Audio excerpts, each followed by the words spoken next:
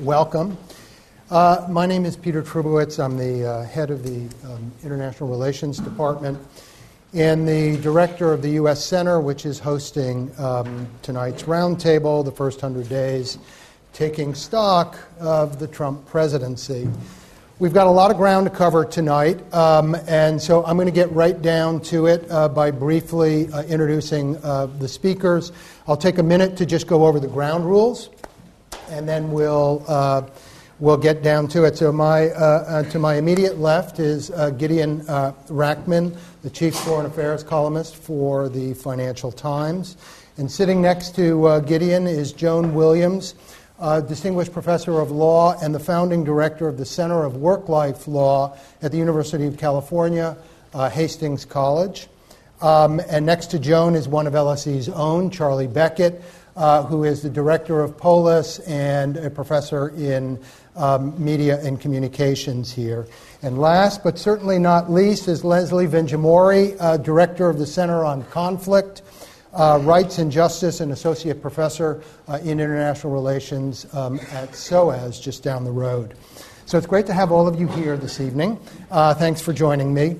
So just a word about the game plan. So what we're going to do for the first 45 minutes, we're going to have a discussion up here. I'm going to put questions to the panelists, and we'll just try to have an open discussion here. And then for the final 45 minutes, we'll open it up to Q&A. And I'll do my level best to get as many people in as possible. What I'll probably do is group questions, because I know everybody's got a view on the first 100 days. And we'll put those questions to the panelists. And let me mention here that tonight's event, it's being live streamed. It's being streamed to LSE's many chapters in the United States, and we're also recording it for posterity. And so, with any luck, it will actually be posted on the website. Why luck? Well, because it all depends on you. You have to switch your phones to silent. You don't have to turn them off, because then you couldn't tweet. And this is also being live tweeted, and so you have an opportunity to participate that way. And if the spirit really moves you, you can reach out and basically reach out to the president. He does, Sophie. He does follow us, right? Yeah. So make Donald's day. So at any rate, we're going to go ahead and get started. Those are the ground rules. So, Gideon, it occurs to me that a year ago, just a little over a year ago, you and I were on this stage. It was just shortly after Super Tuesday. Who would have thunk? There's a lot of water under the bridge since then. And I don't know, what do you make of the first 100 days? I guess really the question is, what surprised you the most about these first 100 days? Well, it's been a stream of constant surprises in the sense that, Trump is, I'm afraid, great if you're a journalist, because there's a headline every day. Yeah. And one of the weird things about it is that after a while, things that seem completely outrageous, you've forgotten a week later, because there's such a torrent of stuff. So I actually sort of keep a personal checklist in my head of just, when people say, well, what's so bad about Trump? I have to remember 2 or 3 things. Like, for example, back to the campaign, the moment when he said that he thought that Chief Justice Scalia might have been murdered, and that there was a pillow had been found over his face.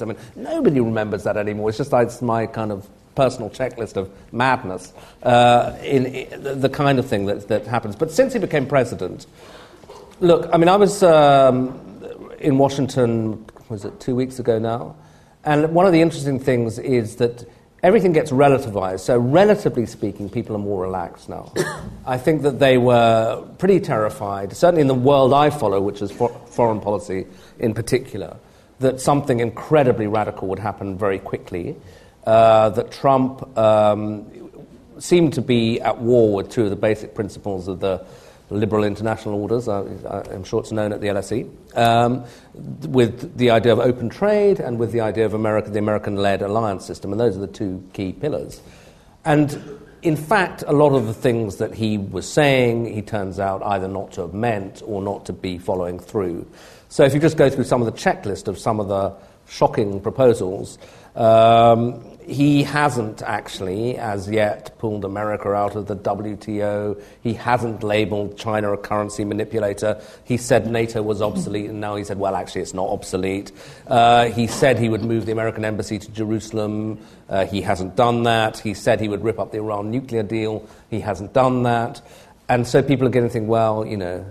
And then the personnel issues, I think, have also led to people's pulse rate slowing a little bit, because the appointment of Michael Flynn as National Security Advisor was deeply alarming, given both his views set out in his books, his own personal volatility, the fact that he then doesn't last and is replaced by McMaster, who is regarded in the kind of Washington establishment, the group that Ben Rhodes famously labelled the Blob, right. The Blob like McMaster. And the Blob quite like Tillerson, and so they're beginning to feel a bit more reassured. And indeed, then the week I was there, two things happened that really cheered up the Blob, which was that Bannon got thrown off the National Security Council, and then there was the Syria strikes. And in a funny way, it's odd that people should feel reassured that America's throwing cruise missiles onto Syria, but they were, and why? I think two basic reasons. The first is that Trump's rhetoric had been so isolationist that there was a sense that he had no interest in America playing a global security role, and here this seemed to contradict it. And oddly, even on humanitarian grounds, which was something that, again, he'd stood out against in the election. And secondly, I think there was a feeling in the Washington establishment that Obama had made a mistake by not enforcing the Syrian red line, so maybe there was something even positive going on. But a couple of qualifiers before I hand on. I mean, I think people were... Maybe that mood of relief also reflected, however, the desperate wish to normalize Trump, because it's so kind of bizarre and in some ways horrific that somebody who ran like this then became president, that people are very keen to say it's going to be okay. I think it's too soon to say that, even in the foreign policy field, which, as I say, is the one I follow, and for a couple of reasons. Volatility and his attraction to violence. On volatility, this is a man who we've just seen, can completely reverse a year's worth of rhetoric in Syria in 24 hours. So we don't know what he's going to do. He could reverse again. Indeed, we were just discussing on the way here that there's now stuff coming out of the White House that maybe he's going to pull America out of NAFTA. Yeah, maybe he will, maybe he won't. But so he's very changeable. And secondly, I found the Syria strike slightly alarming, because one thing we do know about Trump, because he tweets about it all the time, is that he's obsessed with his approval rating. Right. When he saw that a few cruise missiles on Syria improved his approval ratings, well, then the following week you have this huge bomb dropped on Afghanistan, and then the boast of a vast armada heading towards, towards Indonesia, right. But in fact it was meant to be heading towards North Korea and is gradually getting there.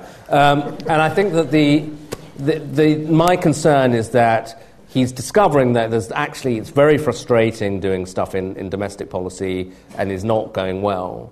He does have power in foreign policy, and this military action stuff seems to be popular. So I'd be concerned about that. Yeah. Joan, I mean, when you look kind of back on these 100 days, I mean, what jumps out for you? I mean, did he? What surprised you? I suppose about him. I think a lot of things have astonished all of us. I'm sure I speak for everyone in this room. One of the things that I found most horrifying is the mainstreaming of white supremacists as part of the transition of Trump to the presidency. Although what's going to happen with Steve Bannon now is anybody's guess. Yeah. So it's certainly true, as you say, the grown-ups have taken over foreign policy, which is a great relief, right? Because Steve Bannon got in there really quickly before the grown-ups got their act together, since they were proceeding, in the way normal people proceed. But now the grown-ups have taken over foreign policy. I think on the domestic side, things look pretty different. I mean, the other completely astonishing thing was the survival of Obamacare. Who would have thought And I think that requires, I think there's an amazing lesson there for Democrats. I mean, Obama messaged, well, first of all, Obamacare combined a means-tested program to get through Medicaid to get people on get people to health insurance with a universal program that said that you can't have exclude people from pre-existing condition coverage, and you can keep your kids on your insurance until 26. And so Obama messaged the means-tested program, the 20 million people he was going to get new coverage, almost ignoring the universal provisions. The universal provisions are what saved Obamacare. And I hope Democrats will hear that, because either let's have universal programs, because means-tested programs trigger class conflict, or have combinations, hybrids, and message them as universal programs. So I think that was another astonishing sort of lesson of the first 100 days. But the sort of bottom line I see, when you think about, he was going to drain the swamp, and all of a sudden there's a subway from Goldman Sachs to the West Wing. What I see is kind of a Republican presidency as usual taking place, where big business is obviously getting huge economic promises in terms of deregulation of the finance industry and huge amount of power in the White House. And the white working class is getting what Republicans have been giving them for 40 years. They got the Supreme Court justice who's probably going to overrule Roe v. Wade. And so they're getting family values. And then they're getting this new thing, which they suddenly care about, which they didn't care about until 10 years ago, which is a clampdown on immigration. So I think, what I see is very much a Republican president, business as usual. Republican president, business as usual. Charlie? Well, from my point of view, he's been very unusual in the sense that he's, in his campaign, and we've spoken about this before, his campaign inverted all the rules of political communication and conventional politics, media relations. In a way, I think he has been absolutely fantastic for journalism. Firstly in the sense that people are really having to take seriously now the idea that the news media and information is critical. It made Donald Trump happen, or it allowed Donald Trump to happen. And he's certainly how he exercises his power is through, the manipulation of everything from Twitter to Fox News. So that's good. People realise this is important stuff to foreign policy, to domestic policy, etc. It's also, and Gideon hinted at this, Donald Trump plus fake news has been an absolute boon to journalism as a business. I mean, not just in terms of the ratings and the subscriptions soaring, which is great. CNN's doing great. CNN's doing fantastically, but everyone else is, frankly, right. And the conservative media is also doing very well. If you happen to run a fake news site in Wisconsin somewhere, you're doing great business at the moment. But much more seriously, I think it's been very good, especially for liberal, elite, mainstream American media.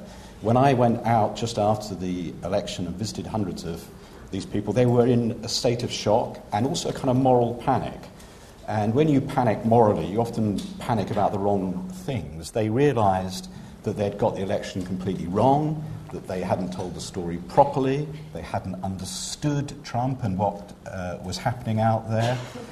They also hadn't realised that they'd lost the trust and attention of the public.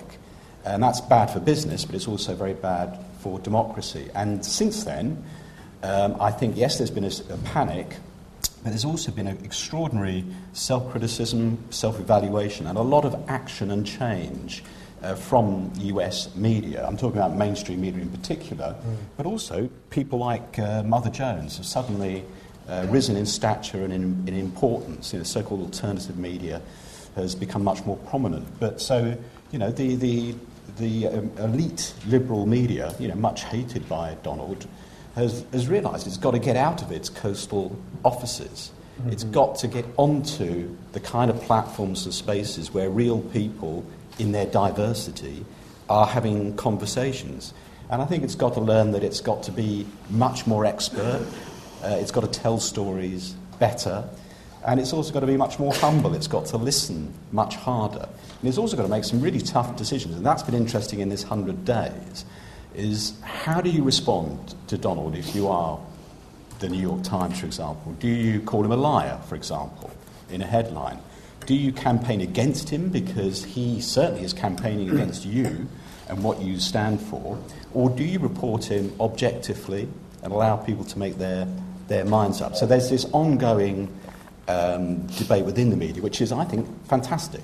It's much, much needed. American liberal media was hugely complacent, and ours perhaps too. So maybe not so many legislative accomplishments, but he's helped the media. Leslie, your take on the first 100 days. Well, I mean, what surprised you question, I was thinking about this quite a lot yesterday, because speaking on this yesterday night as well, and I think the thing that, looking at this entire period, the thing that's perhaps surprised me the most, and perhaps I'm part of this, and we've sort of used this word, is the extent to which we have, in a sense, normalized Donald Trump. I don't think we've done that entirely, but I know I remember back to the first few days where a number of people, and maybe David Rothkopf is a person that I associate with the most, the editor of Foreign Policy, saying we must not normalize this president. And I think there was, for a few weeks, and maybe even as much as a month, there was a very serious debate about that. Does one normalize this presidency and talk about policies, and whether or not there are policy changes, and analyze this president in the way that we would analyze other presidents, or is this about protest, right? And the politics of protest, and a fundamentally different way of engaging with the presidency. And it seems to me that we've definitely moved past that phase largely. And I think also that maybe many of us individually and also collectively have gone from a phase of thinking, look, he's lost. When the Ninth Circuit ruled against Muslim Ban 1.0, we were phenomenally happy, many people, right? And now I think there are moments where it's great when something's gone well. I mean, I sat up late the evening when he appointed McMaster. I thought, something good is happening, right? I ordered Dereliction of Duty. I didn't actually have a copy of the book before, and I thought, maybe this is the sea change. So now I think we're beginning to think, what are the good moments? Where could we actually see success? And that's fundamentally different from the first several weeks. The other thing that I think is significant about this period is that the Democrats, the liberal elite, the liberal establishment, the 60% or 58%, if we look at the approval ratings, those who don't approve, still haven't worked it out. Still haven't really come to any serious consideration of what it is that the 40%, why are they hanging on, and what did he manage to mobilize? There's really no very serious conversation about why Trump's been so successful, what he's doing with his Twitter feed, and why people who might not like what he's doing still fiercely hang on. There's no sense of progress in that debate. So that surprises me. And then I just wanted to point out two moments that for me were jaw-dropping in different ways that not very recently, actually. I think I have probably my most shocking and surprising moment. And it's also shocking and surprising that so far into the 100 days, it was my most shocking moment of the 100 days. For me, the most shocking moment in a negative way was when Donald Trump came out and was the first leader of a country to congratulate the president of Erdogan on his success with the referendum. I was truly shocked. I almost couldn't believe that it was accurate. I waited to see, were there more tweets, and it obviously was. So I was desperately shocked that the United States president could sink quite so low. And so many days in, there are still things that can shock me. Yeah. And I guess the two high points that I saw were, the system is working, the Ninth Circuit Court ruling, Muslim Ban 1.0, and like I mentioned before, McMaster's appointment. So an interesting period, but Very troubling. Well, I maybe just kind of pick up on that and come back to use the McMaster point to just come back, maybe start here with a question about foreign policy and to maybe drill down a little bit. So Gideon, like what you identified is, that Trump came in trumpeting nationalism has to happen once, and kind of jawboning with America's allies, especially in Europe, but not only in Europe, and talking tough. A lot of trash talk about China, and we've seen this. I don't know about a reversal, but we've seen that a NAFTA, maybe NAFTA's okay, maybe not. I mean, from one day to the next, you don't know. Well, that's the thing, on NAFTA, but also, I mean that now NATO is vital to American security, and as you pointed out, I mean he's taken a different stance on China. I mean, at least China's better than its neighbor, North Korea. So I guess the question is, what's animating that? I mean, is it? So a lot of people, I think that he's like kind of found his inner globalist. No. There are other people who think that it's McMaster and Mattis and maybe Tillerson are playing defense. The grown-ups have somehow managed to kind of constrain him. You could think of also the possibility there's been pushback internationally. I mean, where do you come down on that? I think that maybe the mistake, and it's a very natural mistake to make if you're sitting in a university or in a newspaper, is to look for consistency and to think that there is some underlying thought there. Guilty. And that I think is, we're going to find that that's very hard to pin down, that he will switch backwards and forwards depending on events, depending on what he's seen on television, what his daughter's seen on television, vis-a-vis the Syria strikes. I'm not kidding. I think that's so. You don't buy his unpredictability theory, his theory that kind of Nixon's madman theory. Well, maybe you look be inconsistent and keep. Oh, look! I mean, balance. he said that. I mean, he has said, he's got a few kind of ideas that he trots out every now and then, and one of them is, it was so absurd of Obama to say that he was going to retake Mosul, and I would never reveal my great plan. It's very childish kind of level of analysis. But I think that what is the case, however, is that the McMasters, etc., whether they probably wouldn't put it like that in public, maybe not even to themselves, but have come in to office partly to thwart him as much as to work for him. Yeah. And I think that the idea is that, that you either... a lot of Republicans have faced this dilemma. Do you say, I'm not having anything to do with this, and some have taken that stance, or do you say, well, I've got to get in there and try to create a better foreign policy? And I think that is the view of the Mattises and McMaster, and some of the lower level appointments. I mean, one of the worrying things is very few of them being made, actually. There are huge rafts of empty positions everywhere. But for example, the Russia person in the National Security Council is a woman called Fiona Hill, who's actually British. But although I think she's an American passport holder. But anyway, she's from the Brookings Institution. She's written a very critical book on Putin. She's a perfectly mainstream analyst of Russia. Now, why is she working for Trump? Not, I think, because she's a Trump fan, but because, partly because it's exciting to work in the White House, but also because I think they think, better we're in here managing it. The question is, can they manage it? Or, in the end, he's the commander-in-chief. And so they're all taking a slight gamble that they'll be able to channel him away from his most dangerous instincts. But we're only 100 days in, and what happens when the crisis really hits in North Korea? He missteps. He's not somebody who's shown that he's willing to lose face. So, I think that Trump has a number of quite protectionist, nationalist instincts, but he is open to persuasion, but he's also incredibly volatile. So anything could happen, really. Anybody else want to come in on the foreign policy here? Well, I mean, I would agree entirely with Vivian because there are a lot of people saying out there, look, he's become internationalist, Right. or there is consistency and unpredictability as a strategy. I completely reject that. I don't think it's a strategy at all. There are clearly some serious people behind the scenes working this and trying their best. But I think a lot of this is impulse. And there is the Trump as deal maker, right? What can work and what isn't going to work?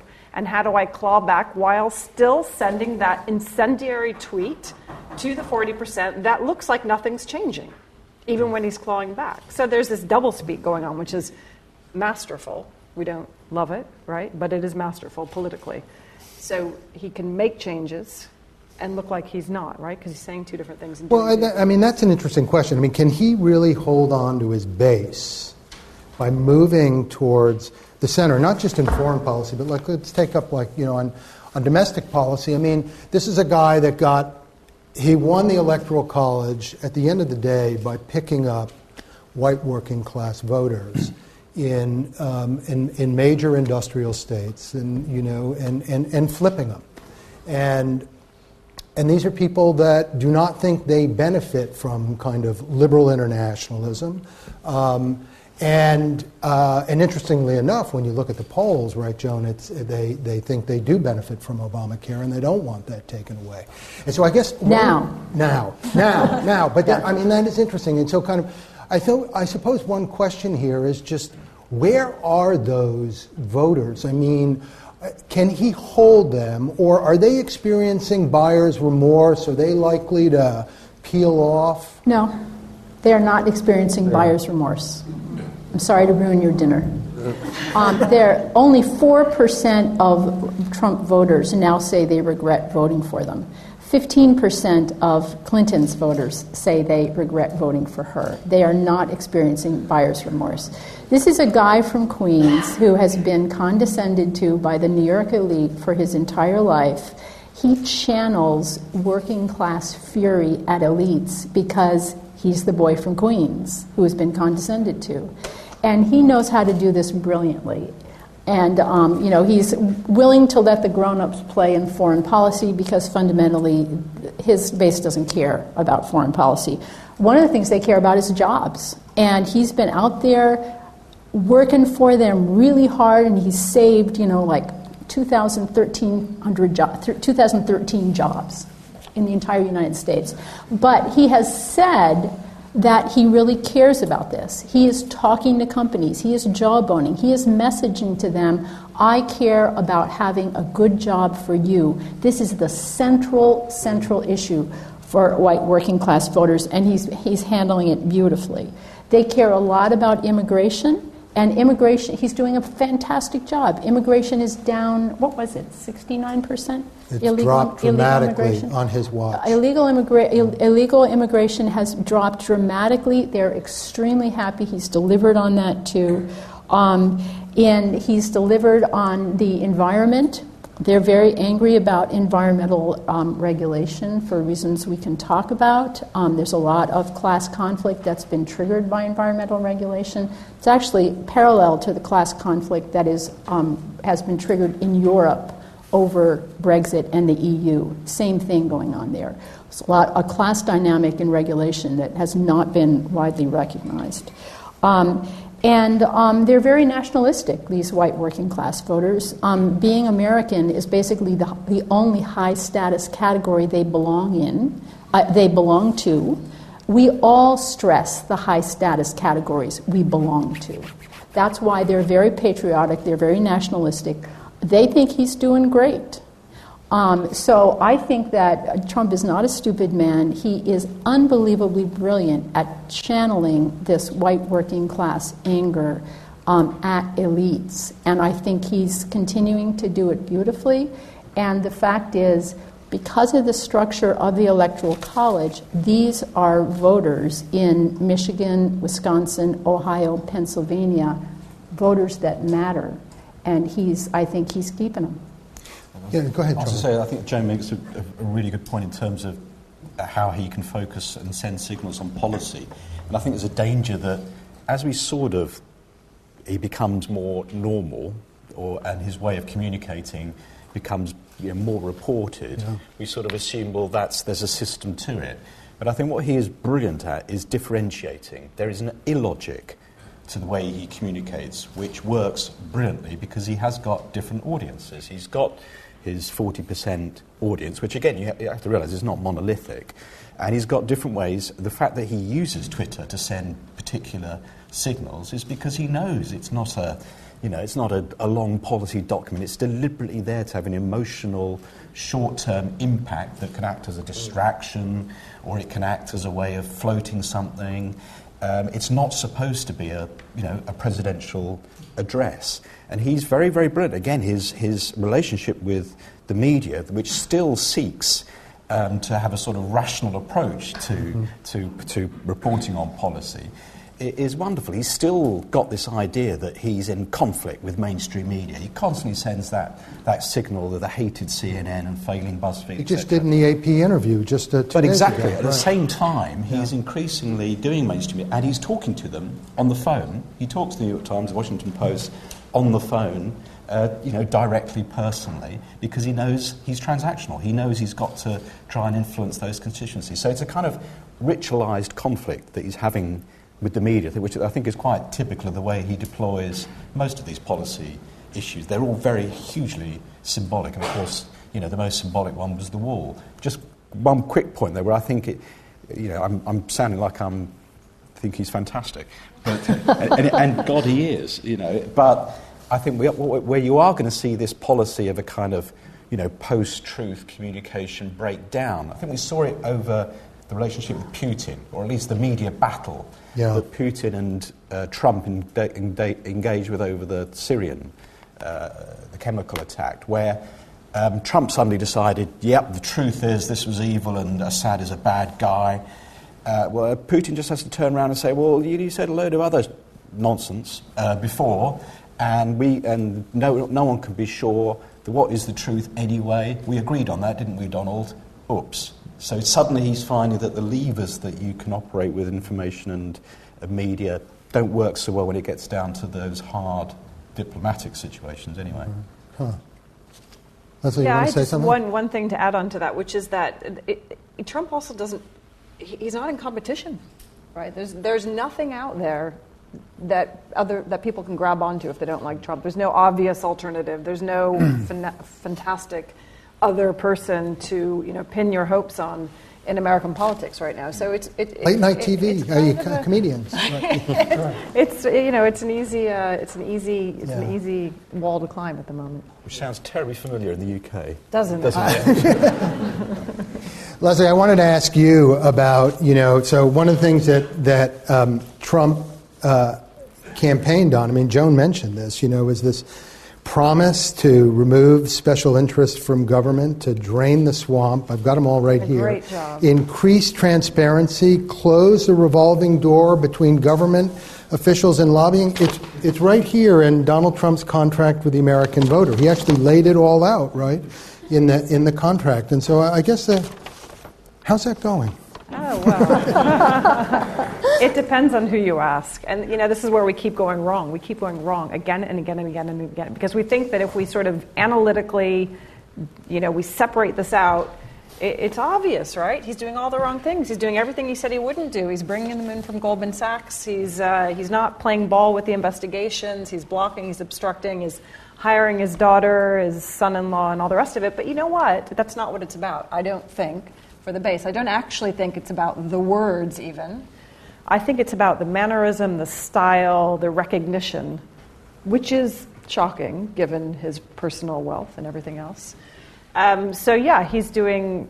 He's in my view, he's made a tactical and probably also a strategic mistake. I think when the allegations of to go to the Russia, right. When the allegations of the Russian meddling in the U.S. elections came out in December, before he was even inaugurated, he should have said, "This is, we should investigate this." Right? He should have taken his opportunity to say the integrity of American democracy and any democracy is absolutely essential, cannot and should not be violated, when we should subject this to scrutiny. And he might well have come out of this okay. We don't know. But I think that was a tactical and strategic error. But I don't think it matters for his base, and I don't think it matters for his ability to hold on. I just don't think it resonates. I think that it's being framed in such a way that people think that they don't want to watch CNN anymore. I've heard this from many people in the middle of the United States. We don't watch CNN anymore. All they do is lead the witnesses down an emotional path that's on the attack. It's not worth reading newspapers we used to read because all they do is attack. Everybody's out to get him. Nobody will give him a chance. Nobody, and the classic strategy that we're all supposed to pursue is choose your battles. And there's no strategy here in terms of choosing one's battles with Donald Trump. So I don't think that the ethical concerns, resonate in terms of bringing his reducing his popularity. Just before opening it up to the audience, I mean, you raised this point about imagining an alternative, like if Donald Trump had played that differently. I'm wondering, what if Donald Trump? There's a good piece in the Wall Street Journal yesterday. Gerald Sabe kind of raised the idea, what if Donald Trump had reached out to the Democrats early on? Could he have had a different 100 days, like led with infrastructure, for example, and in a sense divided his own base deliberately, but with the prospect of being able to pull enough Democrats over so that he could get a win early on in the administration. I don't know, Joan, that's kind of closer to your impossible. The United States is too polarized along partisan lines for that? I mean, I actually think about this in terms of the strategy of the Democrats. Yeah. I cannot fathom why the Democrats aren't holding his feet to the fire on this huge, big infrastructure program that's supposed to put everybody back to work. It's the classic wedge issue that's going to wedge apart the white working class base and the sort of country club Republicans. And I don't understand why Democrats aren't all over that. But I mean, there are other wedge issues. I think that this huge cut in corporate taxation that he's proposing could split the Republican Party between the deficit hawks and the sort of Reaganite stimulus people. Right. So governing's difficult. And I thought one of the interesting things about the healthcare fight was that it revealed that my personal caricature of the Republican Party is completely without principle, because otherwise how could they have embraced this guy, was not true, because there was a group who said, actually, this is going to be a mess, and we're not prepared to go with this because, in fact, in their lights, it wasn't radical enough in dismantling Obamacare, which showed that even the Republican Party is very divided. So, yeah, he's going to really struggle, I think, to get working coalitions together. Different in business, putting together a coalition. Yeah. If I can jump in just one more minute, in terms of Obamacare, what you had, the reason it survived is you had some people who were representing white working class voters who were really severely hit by the opioid epidemic, and they wanted to keep the Medicare money. And then you had the ideological Republicans who wanted to completely eliminate Obamacare. So that also shows, that you could wedge this if Democrats were doing this in a smart way. Not sure they are. Any other thoughts on him as a politician, really? That's what this question is about. I think where you're leading is an important point to draw out, which is that obviously the Republican Party was very divided. It wasn't extreme enough. It was too much, right? But the story that I think is really important one is that he did not invest in trying to sell this in any way. He didn't build coalitions. He didn't go across to, he just didn't meet, right? And so the interesting thing now, as he has his tax reform plan and perhaps infrastructure at some point, is whether he's going to learn any lessons from this, whether he's actually going to engage in the politics of coalition building. But it's also, I don't suspect he is. But I think part of the problem is that he himself is not clear what he believes in. So, is he in favour of the border tax or isn't he? I think he would change one day to the next. And then there was the famous comments on healthcare, which who knew it was so complicated? And North Korea. Yeah. Who knew? Well, that Xi Jinping could sit down with him and he'd say, well, I thought China was being, really unhelpful on North Korea, but I had a 10-minute conversation with the president of China and he explained to me it was more complicated.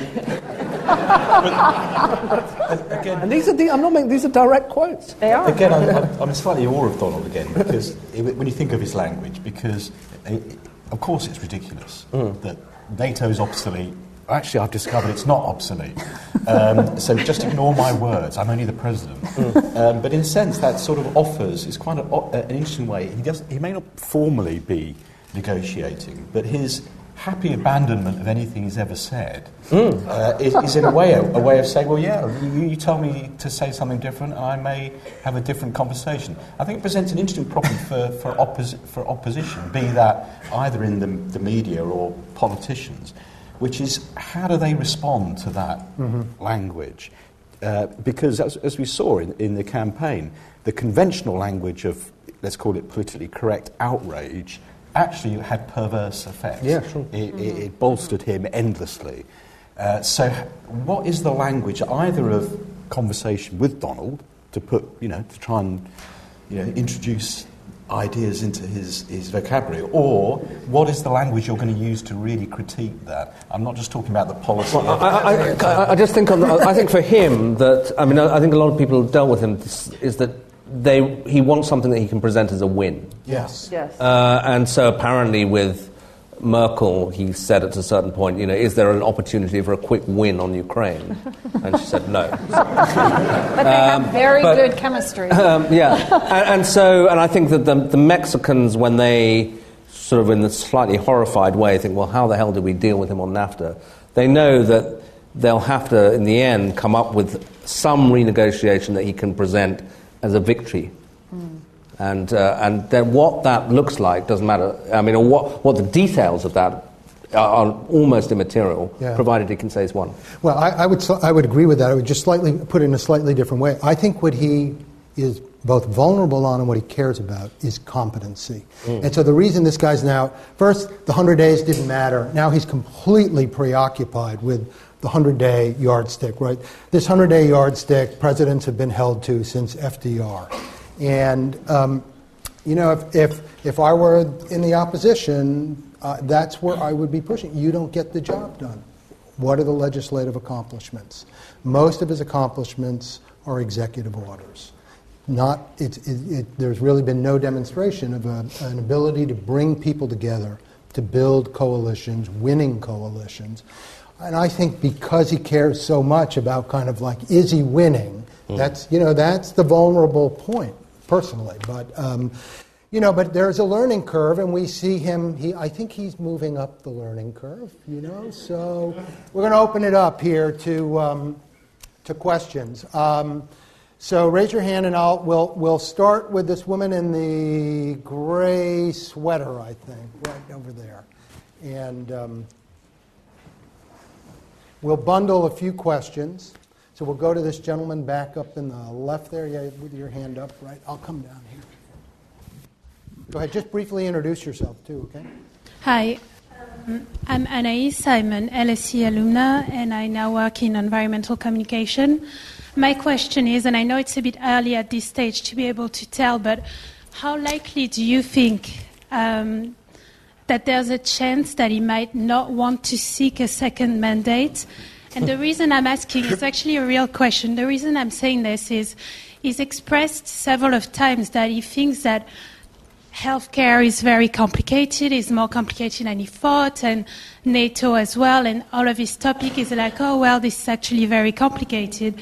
And he doesn't seem to be enjoying what he's doing, really. And also, it's a guy who wrote a book about the art of a deal, and he doesn't seem to be able to do that. So how likely is it that he might, is he too fond of himself to realize that he actually doesn't like his job, and he. Yeah. So we've got one question: will he seek a second term, or another way to put that is, will he actually see out his first term? And hello, I'm Anton LSE.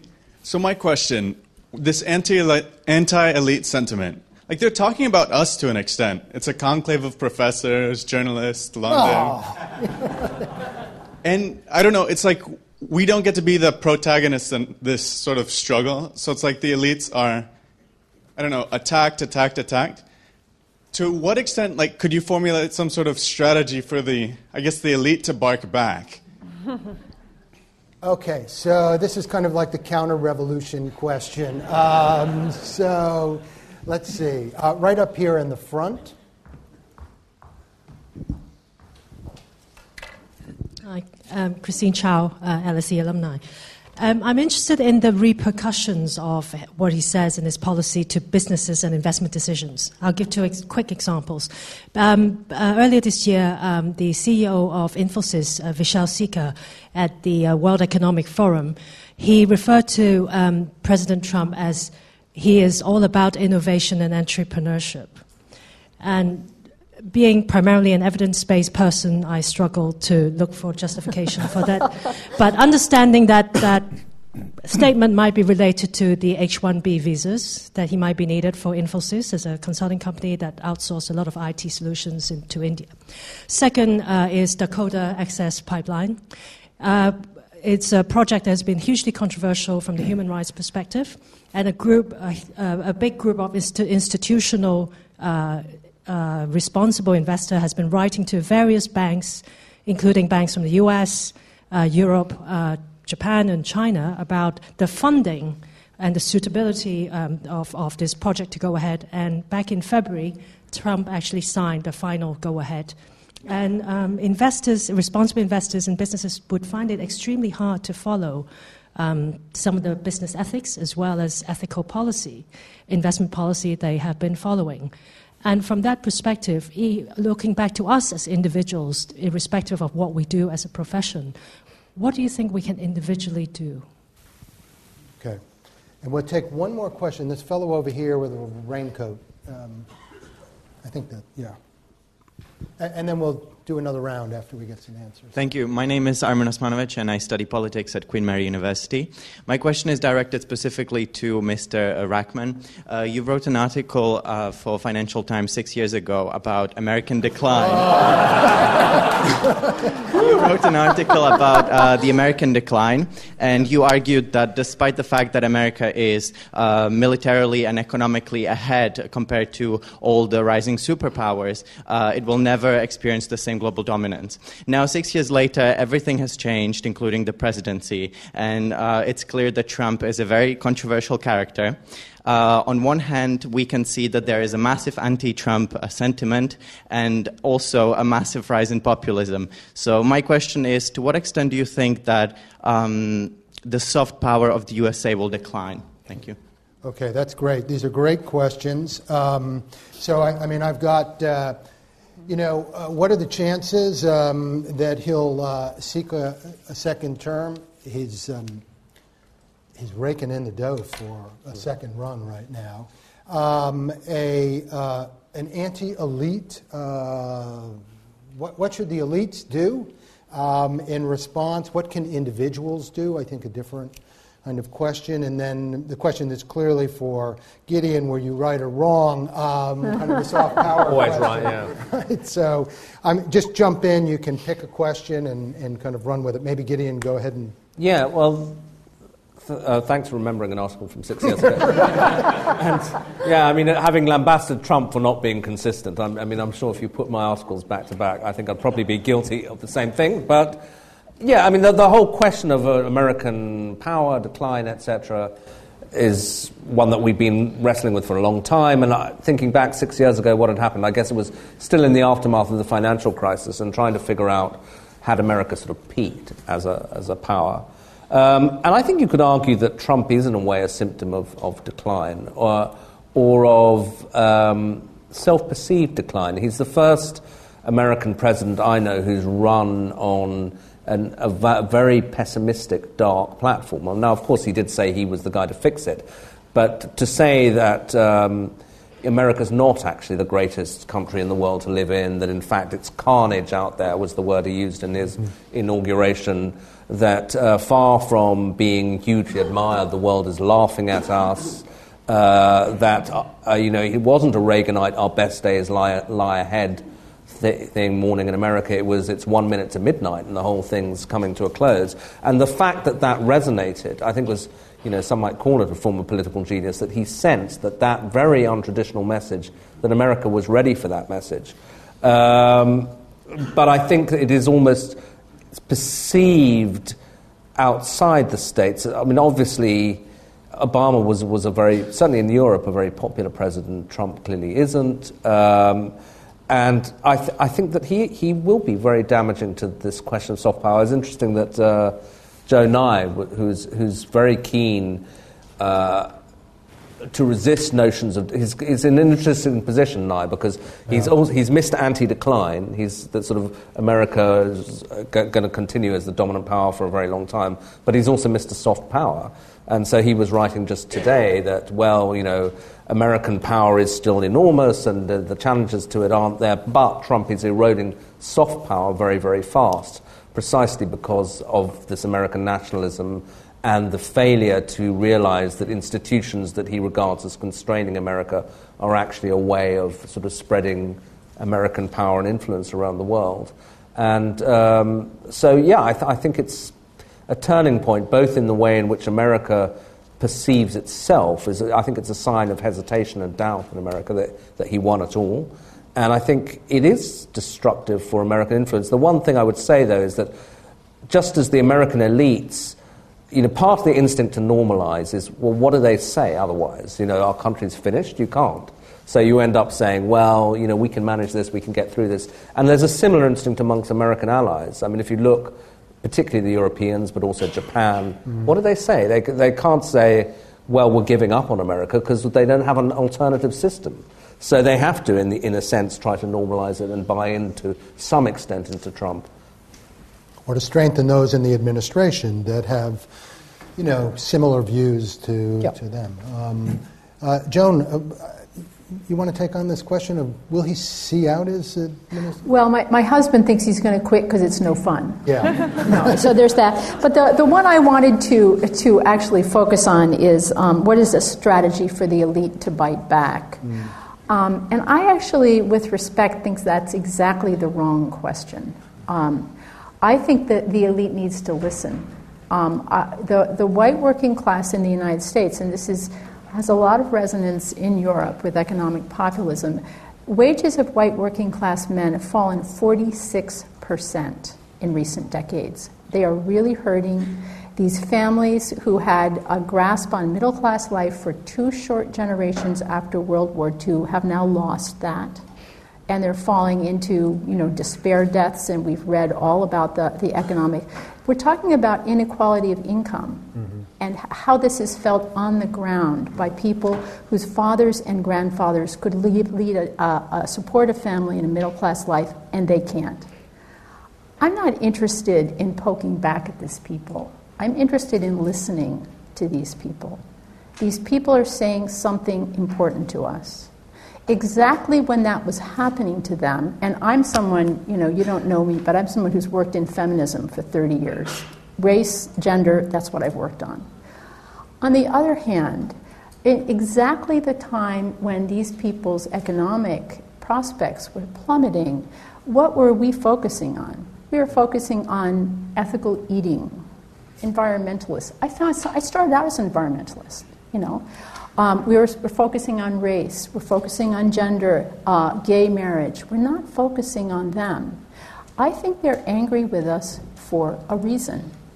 And I think that Donald Trump uses PC so effectively as a poke in the eye of the elite is because we've left a certain group of disenfranchised Americans out of our conversation, and that's the white working class. Now, have they enjoyed racial privilege? Yeah, totally. Those 2 great generations after World War II? Black people didn't get those great jobs. Totally get that. On the other hand, isn't really what we want is to offer all hardworking people great jobs, including these people? Yeah. I just want to agree massively with what Joan's saying, but to look at it in another way as well, which is to think about, how these elites are constructed. I agree absolutely about listening and thinking about people who are sort of not in the elite. Although it has to be said, Gideon referenced this. There are right-wing people in the liberal elite as well. And I think one of the things we've got to face up to, especially with your sort of point about the panel, the LSE, for example, which is one of the most hermetically sealed liberal bubbles I've ever known. A wonderful place that is deeply concerned about the rest of the world, and yet ideologically incredibly undiverse.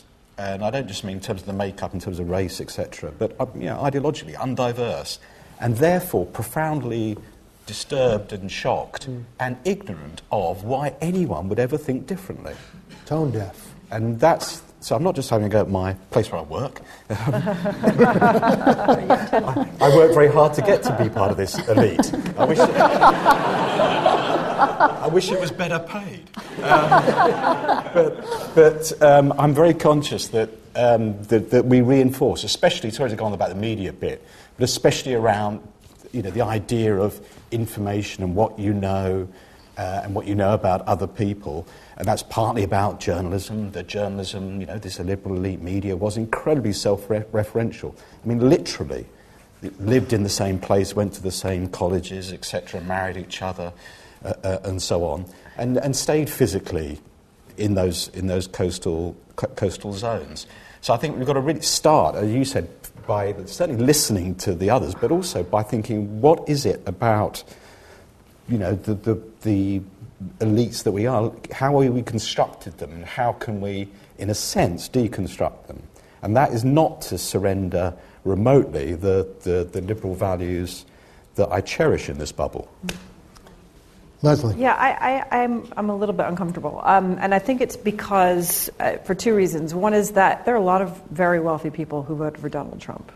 This is not simply about poor, angry people. And frankly, there are a lot of people who I guess we would call working class, although it's not really a term that we use in the United States, that are not angry and still voted for Donald Trump. So personally, I grew up in the Midwest. I grew up in Omaha, Nebraska. I know plenty of people, many of them on my Facebook page, who have very happy lives and voted for Donald Trump. So I'm a little bit uncomfortable with the narrative that we've very easily slipped into, that people are poor, angry, disaffected. There's plenty of that, but there's also a lot more going on, a lot more complexity. I know people who have traveled the world and voted for Donald Trump and are very knowledgeable about the world and speak multiple languages. So there is an economic component, there is stagnation, but remember that 8 years ago, President Obama, at 100 days, had a 65% approval rating with 8.5% unemployment on the back of the worst economic crisis that America has suffered since the Great Depression, and things didn't look like this. So there's more going on. The second thing I want to say is that we tend, as analysts, academics, journalists, whatever, the panoply of the particular kind of liberal elites that we are, which is a much smaller, a much more narrow version of elite than the broader category of elites. We tend to look for structural, demographic trends, when in fact a lot of things are actually about politics. So I remember landing in Philadelphia, turning on the TV and looking at the Republican primaries, and it was like a Mr. America lineup. I mean, where do you look, right? So why does Donald Trump emerge? He emerges partly because it was divided. Why does he win? It's not because necessarily everything he said was so resonant. It's because people didn't like Hillary Clinton. And remember, he didn't really win in terms of the popular vote. So to then read off of this all of these long-term structural trends about the decline of America, and I do like what you said, but I don't fully agree with it. Because Donald Trump tactfully Donald Trump, it was just that people didn't like Hillary Clinton, right? It wasn't that America thinks America's in such a terrible state. Most Americans think America's pretty damn good and there's really nowhere else they'd rather live in a heartbeat. Never, right? This is it. This is the greatest country on earth. And Donald Trump's a whole hell of a lot better than Hillary Clinton. So they voted for him or they didn't vote. But it wasn't Donald Trump. I mean, Americans are not depressives, right? We are very optimistic people. America's always on the front foot. So I don't think it's a story. We're going to take another round of questions here. How about that woman in the green T-shirt? All the way back there. Yeah. We'll go there. And then the gentleman in a blue sweatshirt. Hello, my name's Clara. I'm not LSE Alumni. Question around how does a liberal media organisation objectively evaluate Trump through its own lens? Charlie, that has you all over it. Go ahead. Andrew Smith. Gideon particularly mentioned how Donald Trump can change his opinion within 24 hours, 180 degrees. So one of the things I struggle with is what's the point of reading any analysis about his policy? Because it can change in 24 hours. I literally read the Financial Times almost every day. I see an article about analysis, I just move on. I don't waste my time. Why bother writing it? Why bother reading it is my question. So liberal media, stop reading. What's her hand back there? Yeah, right there. Right behind him. Woman, right to your right. There you go. Hello. My name's Amy. I'm a fundraiser at Great Ormond Street, but that's irrelevant. My question is around women's rights. So we've talked a little bit about gender, but what's the threat to women's rights? To take stock of the Trump presidency so far from that perspective, just a prompt on that. I'm going to take one more. This gentleman right here in the center. Can you come down here? Right here in the center. Great. Mm-hmm. I'm John Taylor from the Centre for Commercial Law Studies at Queen Mary University, just down the road. Welcome. Thank you. As we've been listening to the panel in a most enjoyable exchange of views, there's been an announcement in the US of the tax cut. Yes. Corporation tax down to 15%, Mnuchin would like. Individual taxes cut, 39.6% maximum down to 35% with just 3 brackets.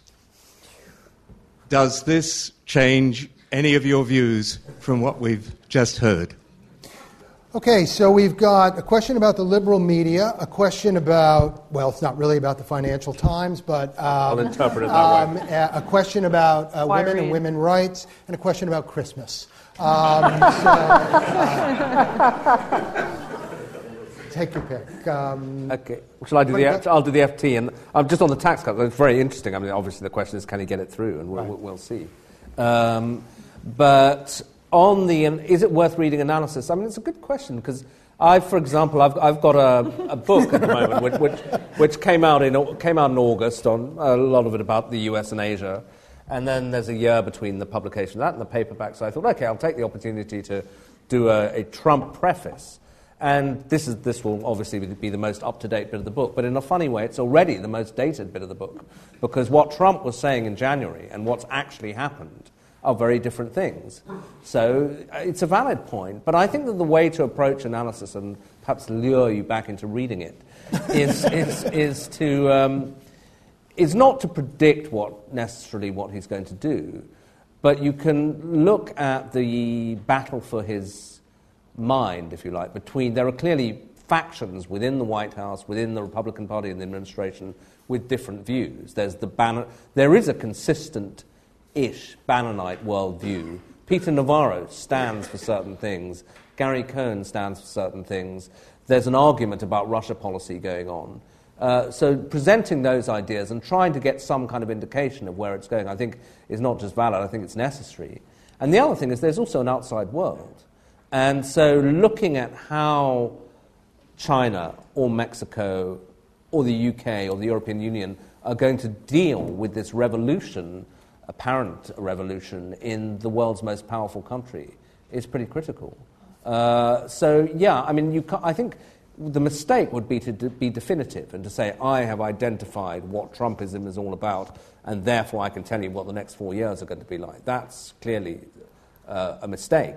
But I think to look at the way things could go and the way that Trump himself could go and how people would react is pretty crucial. And it's also unavoidable. You know, it's in a way it's a sort of almost Zen self-discipline to say, well, I'll just read the news and I'm not going to think about the implications of... But that's not how people behave. That's not actually how people in foreign governments behave. You know, I was just in the Netherlands meeting people in their government, and of course they're agog to try and figure out what the hell is he up to, what's he going to do next. Right, yeah. Joan? Well, Trump is bad news for women. Yeah. I mean, we have a president who bragged about sexual assault. So really, one of the reasons that I'm talking so much about social class right now is actually that's the best thing I can do in terms of helping women in the long term, is to be in talking about social class and build and bridge this divide. Planned Parenthood may be defunded. The Clinton overtime rules have been gutted so that they're no longer going to go into effect, which have a differential impact on women. If you look at the Equal Opportunity Employment Commission website, they're taking down a lot of materials that were designed to aid employers in avoiding discrimination along gender, but a lot of other things, disability, race. The Southern Poverty Law Center has documented there's an increased hate crimes against not only people of color and LGBTQ, but women. And there was a recent study that showed actually that there is more gender bias in the workplace in terms of men talking over women because you have a certain version of masculinity that was kind of on the wane that is now being revalorized. So this is really, really bad news for women. I think we're going to move from women to the media. Yeah. If I understood the objectivity question correctly, I mean, it sort of plays into the analysis thing as well. Again, one of the great things about Donald is that he's made us, I think, much more realistic about what is essentially politics. You know, I like your point that this is about politics in this sense. And politics, yes, is about evidence. It's about facts. It's about prescriptions. But it's also about emotions, and it's about symbolism, and it's about history and circumstance. And I think that in the past, liberal media, perhaps like liberal academe, or just academe, has tried to be too definite about things. It's been interested in certainty rather than in contradiction and complexity. And journalists are a bit like that too, because it's not because we're stupid, but it's because journalism's task is to reduce a very complex world into a bit of analysis or a bit of reportage, even when it's sophisticated, like Gideon writes. You know, it's still a reduction. Sure. Of course, it has to be. And so forth, the journalists will always cling to trends, memes, issues. And we're seeing now that, you know, and it's not just because of Donald, but Donald has revealed this even more, that people's beliefs are very contradictory. We've seen this with fake news. You tell them it's fake news, it's not correct. Yeah, but it's great. And I'd love to share it with my friends because it speaks to me. It says something to me. I'm very interested in that, what I call the kind of emotional part of it.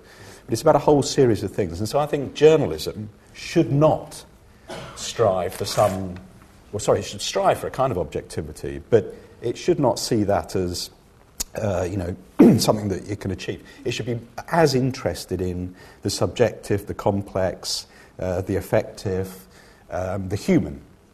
And I think if it can rediscover, and it can rediscover that because it's got all these amazing ways now to connect with people, much derided Twitter, etc., etc.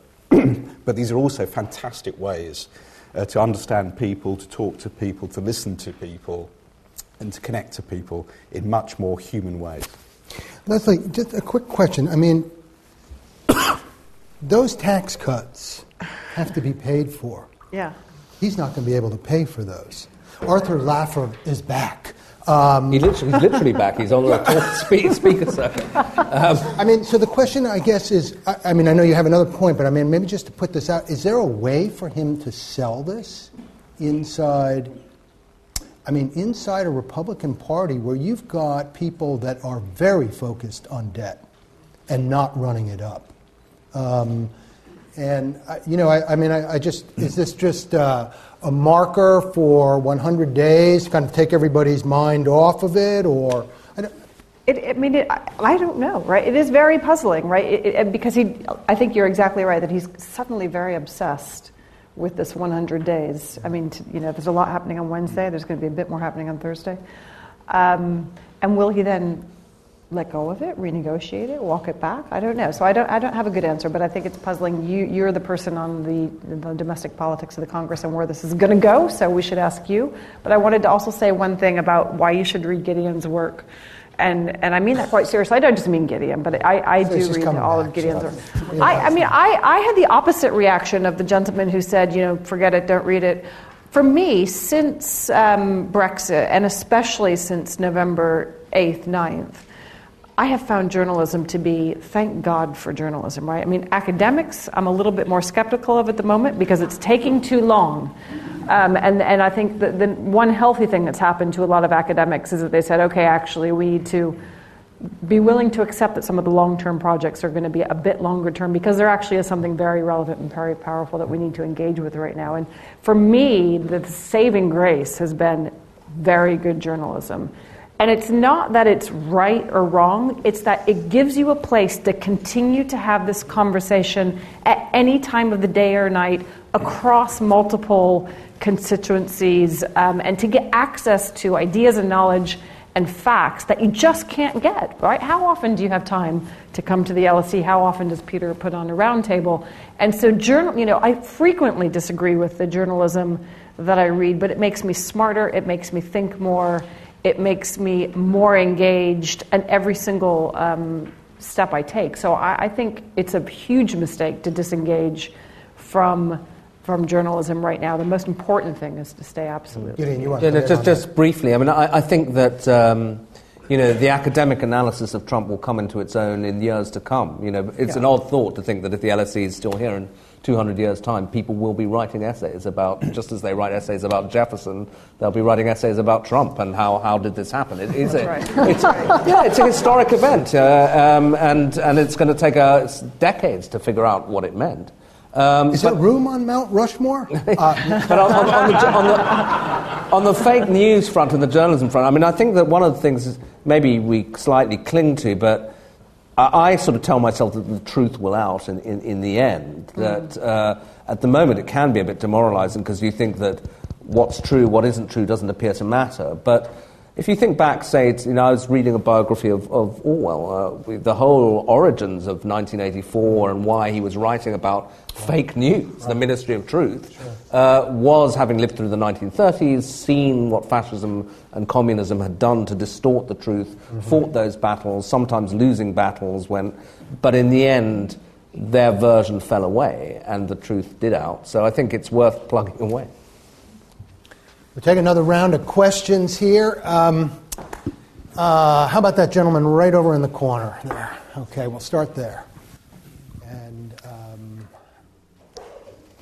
woman all the way to the 2/3 of the way up. She's got a blue or a black shirt on. Oh, it's a guy. Sorry. Oops. Yeah, keep going. Okay. Go ahead. Grabs the mic. Yeah. Hello. Robin Ray, a student at SOAS, and I was just interested in hearing your thoughts about Trump's children. Would you consider them, especially his daughter and his son-in-law, would you consider them the grown-ups in the administration, or rather the children as well? And what do you think are the prospects for conflicts of interest? Do you think there will be legal issues in this whole thing?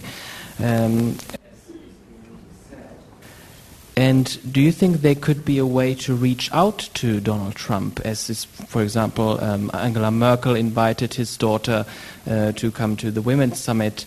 Do you think that is a way for us who are not American, other governments, to get a better relationship with this administration? Okay, that's the Ivanka question. No, there was the woman in the red right there. Go ahead. Yeah. Hello. Hi. I'm an A-level politics student.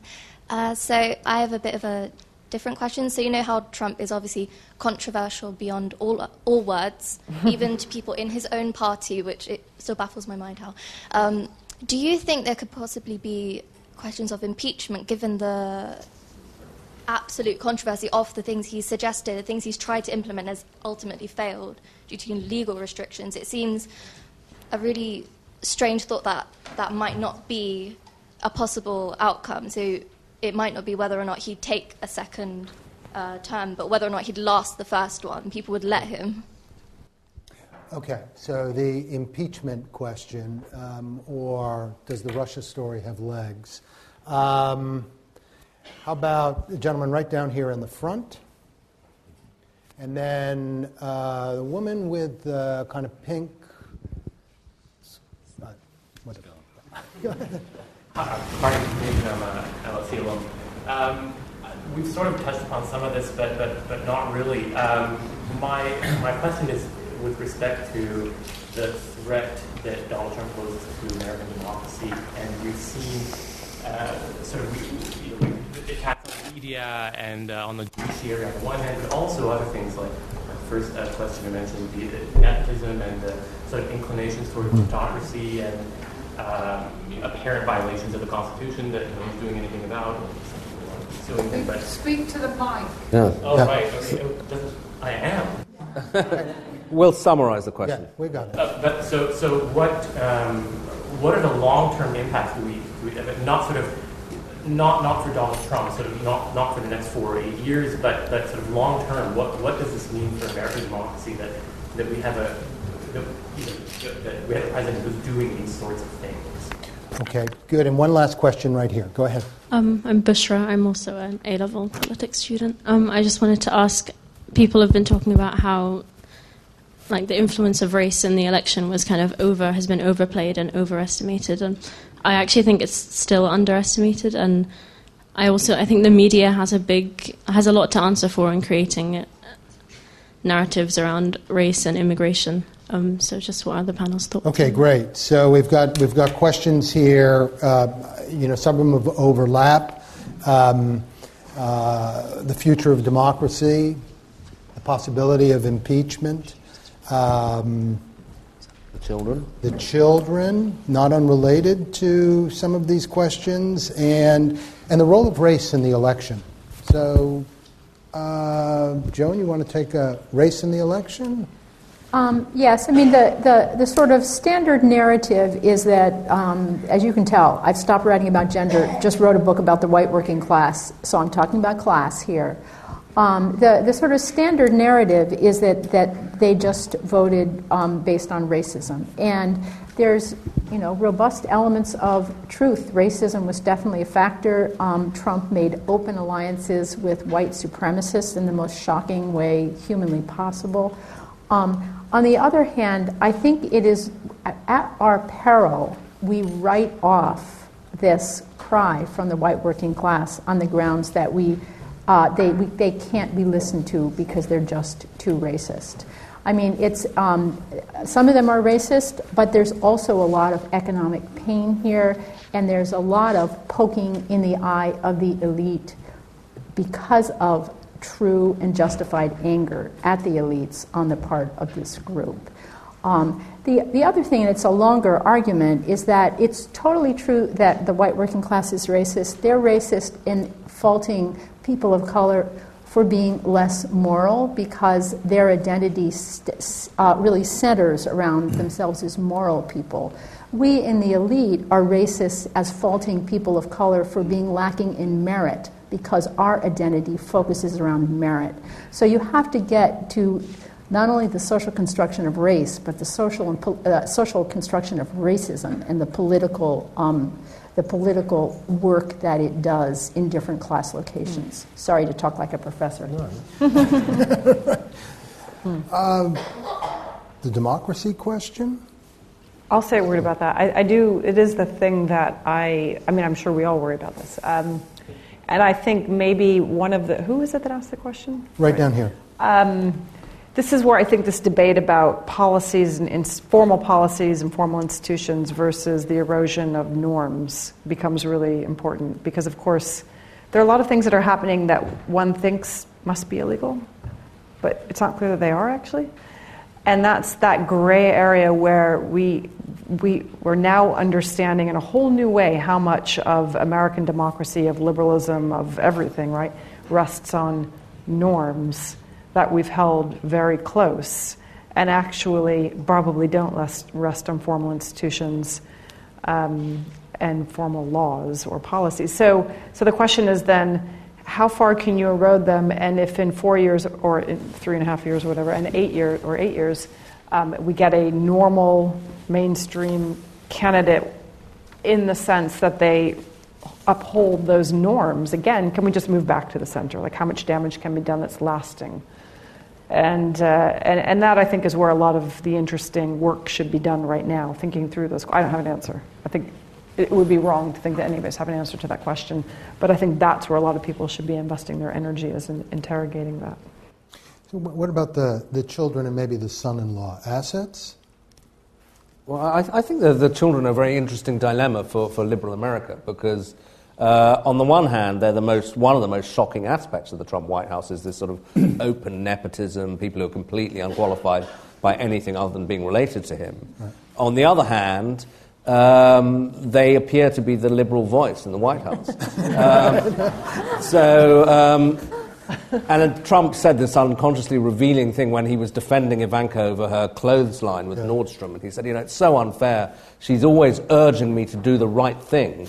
Like a tacit acknowledgement that he's often tempted to do the wrong thing. But there's his daughter. So she's the conscience. But I think that it's one of the things that I think maybe, foreign governments from, less entrenched democratic traditions will now recognize in the United States. I mean, I'm sure when Xi Jinping or Erdogan looks at Trump, they think, oh, well, I know how this works. Yeah. There's the family, and there's a big contract lands up with them, which is not exactly from the government, but from somebody I know, and everybody feels a lot better about each other, and that works fine, and the leader's a bit sort of dotty, but we've often had those as well. You work around that with the people, but so it's not unrecognizable to them. I think it's quite familiar in some ways. Just on the race thing, I mean, this is just anecdotal, and I thought what you had to say about professorial or not about the social construction of race is very interesting. But just anecdotally covering the campaign, it was one of the things that was very striking to me was that there were almost no black delegates at the Republican convention. Mm-hmm. I think it was 1%. It was something like 35% at the Democratic convention, and it was obviously a big racial cleavage. And then I remember going to a Trump rally 12 days before the vote in Florida, and just looking around, there was, I think, 1 or 2 black people. I mean, even the person carrying the Blacks for Trump sign was white. So it was pretty noticeable. Charlie, just very quick on the family thing. I think it's one of the weird things looking at the American politics over the last decade or so is the 2 Bushes and then the Clinton, and we expected to get another Clinton, and then the response to Trump and his family is, well, perhaps Chelsea should stand next time. And you think that's kind of weird. But I am interested in the sort of how the rest of the world responds to it. And I don't think we know how. I think Angela Merkel had perhaps the best response, which was partly to invite Ivanka, but also just, do you notice how she didn't respond to all the craziness from Donald over the last 3-6 months, whenever he referred to BMWs and the Nazis? Right. She was just really clever at not responding. And in a way, Theresa May has been clever in not over-responding. And I think it's going to be really interesting how on earth we pick this together. When I first came to the LSE, it was in this thing happened in 2007. There was a delegation of communication chiefs from Capitol Hill, both parties. And they were coming over on a tour of Europe because it was obviously the end of George W.'s presidency, and they were so concerned about the damage that had been done, they said, by that presidency to relations and public perceptions of America and American politics and democracy back in 2007 after George W. My God, I'd love to host that delegation when they come round again in 3-4 years, talking about how on earth we perceive Trump now. We still do not have, I don't think, a vocabulary and a way of understanding. I know we've lost, we both speak English, I know there are differences, but politically I think we are really struggling to how to relate this. There are too many glib analogies about, populism. Sorry, I know that's your topic, but too many glib comparisons between populism in America or populism in Europe. They're radically different. I think that's one of the most disturbing and interesting aspects about the way that he's realigning our politics. Yeah, wow. So we're almost out of time. I suppose we have time for one last killer question. So, okay, we're 100 days in as of Saturday. What should we expect in the next 100? God. Any kind of thoughts about kind of just general thrust? I suppose. Could be inconsistency. Well, I don't know what. To be consistent, I'll say you can't expect anything because he's inconsistent. But I think that one thing I'm certainly interested to see is his first venture abroad. He hasn't done it yet. Yeah. He sent Ivanka to Berlin, but he's now got to go to a NATO summit in July. That's and I think interesting. how he is received in Europe. Will there be big demonstrations? Does he react emotionally to that, as he's quite liable to do? I think will be a big moment. That's interesting. Big moment, next 100 days, thing to look for? I'm actually focused on what I hope the Democrats will do in the next 100 days rather than Trump. First of all, don't dismiss these white working class voters. The single factor that determined most strongly whether a county would go for Trump was with the presence of high school educated voters. This was very powerful. The Electoral College gives these people outsized force. So I think what Democrats should do is to say, look, everybody's not going to go to college. We tried that for 40 years. It didn't work. 2/3 of Americans still don't graduate from college. We want to create a new education to employment pipeline and really get Silicon Valley to help with industry invent a new generation of higher skilled, upskilled, blue collar and low wage jobs to give people a sustained middle class standard of living. That's what Democrats should be doing if they're smart. Unfortunately, as I said before, I think they're sleepwalking their way into Trump's second term. Charlie, any chance that we see a kind of détente between Trump and the media over the next 100 days? Like any kind of change? Well, I don't think about détente, but as I say, I think it's a bit of a phony war. It's a ritual aggression, and the basic fact about journalists and politicians is that they do need each other. And in the past, that relationship has been too intimate and too complacent in Washington and elsewhere. Well, it certainly isn't that anymore. But they do need each other. They will cling to each other. And I think we are going to see that relationship evolving. The journalists I speak to, on the one hand, they want Donald to stay Donald because it's so good for the box office. On the other hand, they are exhausted. Leslie, a final word? Yeah, I think it could be a very intense and dangerous period in international politics, actually. I think Syria and North Korea, partly because recent developments with respect to Turkey and Russia. So I suspect that over the next 3 months, things, North Korea could test another nuclear weapon.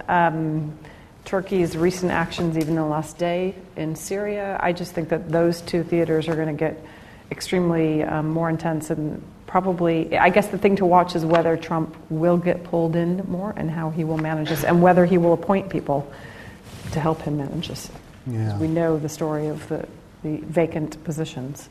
Okay, hey, so we're over time. I want to thank all of you for for coming. I know we had many more questions, but I have a feeling we'll be back, and so that there'll be other opportunities to ask questions. Please join me in thanking the panel.